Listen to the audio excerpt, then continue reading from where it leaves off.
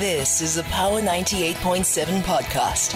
Now we're talking. Subscribe to Power 98.7 podcasts in iTunes or wherever you get your podcasts. There's more on power987.co.za. Chef Sebo is in the building. And when I went, I was literally like looking at the food. When we talk about celebrating, right? We also talk about celebrating with food. Hello, Chef. How are you? I'm well, and you? I'm good, thank you. I'm also just looking at our time. Share with me first, right? And with us as the listeners, how you got into being a chef. Well, I started at a very young age where I will watch my mom cooking the Sunday course, 7 colors. So when I started working, because I was alone, far away from home, I started cooking and I will have friends over. So they were like, why don't you take this as a career? Because I was in the medical industry, but they were like, this is not for you, but cooking is for you. So I was like, I haven't thought about that, but we'll see. And eventually I resigned from the medical industry. And then that's when I started with my diploma. And then, yeah. And the rest is history. Now you enjoy being there in front in the kitchen. Yes. Every day, all day. Every day, all the time. Any day, just call me. I'll come. I'm glad you said that. Yes. Because on days when I'm lazy to cook, I need somebody else to take over, right? Yeah. I mean, January is always like such a difficult month for people, right? How has business been like for you? With me, January, I plan ahead because we all know that we are coming from festive. January, it's school fees, it's, a whole lot of things. And I plan ahead. I know that the business will be quite slow or no business at all. So I do plan ahead to say, okay, January, I'll be planning the whole year. So, yeah, even if there's no business, there are other things that I look into. Yes. Like what? What do you look into? I decided during COVID that because of the business, it's up and down. Let me find something that I will do full time. And that will also allow me to, be flexible where I have to, say, can I have a day off? I need to go and prepare my kitchen things. I need to go and cater. And then that was it. So what have been sorry, chef. Okay. What have been some of your biggest highlights when it comes to you being a chef? I mean, for you to quit the medical fraternity, there must have been highlights that you look back and you say you did the right thing for yourself. Well, yeah, it was satisfying. When you say you're at peace, you're happy. I was at that place where I was like, I'm happy here. And meeting prominent chefs from around, also getting to work with Chef Ben Ungaman, having to prepare a snack for cooking Zanel. Oh. Yes. I had that pleasure when I was still at school. Sure. So I prepared, but I did not even know her, and the food just went out. I did not even meet her that day. Wow. Then to me, it was like, okay. So my lecturer trusted me enough so that I can prepare a dish for a prominent chef like her, because she is taking the South African flag very high. She really is. Yes. She really, really is. But do you also think that you are too? Well, yeah, we are going there because even if I don't, cook every day, you'll hear people saying, where's the cookbook? Where's the cookbook? Yes. Like, I'll be buying cookbooks for different chefs. They'll be asking me, when are we having yours? So I think I'm in that path. And, yeah, I'm going there also. Oh, I'm glad. Yes, I'm glad I'm that you going there. definitely are. When can we expect your cookbook? Oh my God. I still need to, plan. I don't want to rush into things.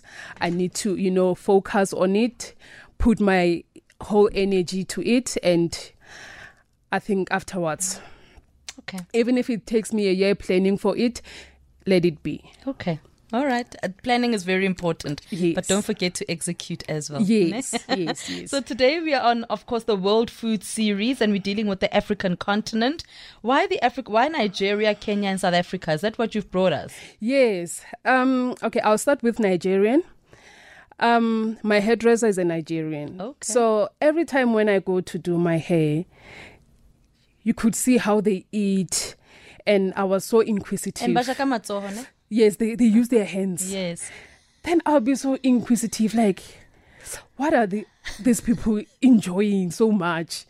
And she once offered me, then I was like, no, not for me, because of the textures, But when I sat alone, I was like, I am an African after all. Regardless that I was born and raised in South Africa does not say I'm not an African. I should give myself time and try their dishes. Food. Yes. And we can move to Kenyan. During COVID, I met a friend, because today she's a friend. And we were locked out. We were always indoors. Yes. So I will share my recipes, and she will also prepare her recipes, or she will tell me how we cook our South African dishes differently from theirs, but using same ingredients. So I was like, you know what? I'm going to give it a try.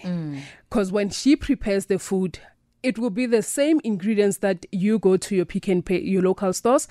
You get the ingredients there, but the way you prepare is different. But you'll have morojo there and this there, the meat there. They combine everything. Okay. Yes. And then this is South Africa. What Owen is South bringing Africa. South Africa, it's my home, so I had to bring in South Africa. Absolutely. Yes. And the dish that I prepared was inspired by my late grandma. She really loved cooking, and yeah, that's how she would cook the dish that you're having. All right. This Yes. is Sam. This is samp and hard-bodied chicken. Hard-bodied. Yes.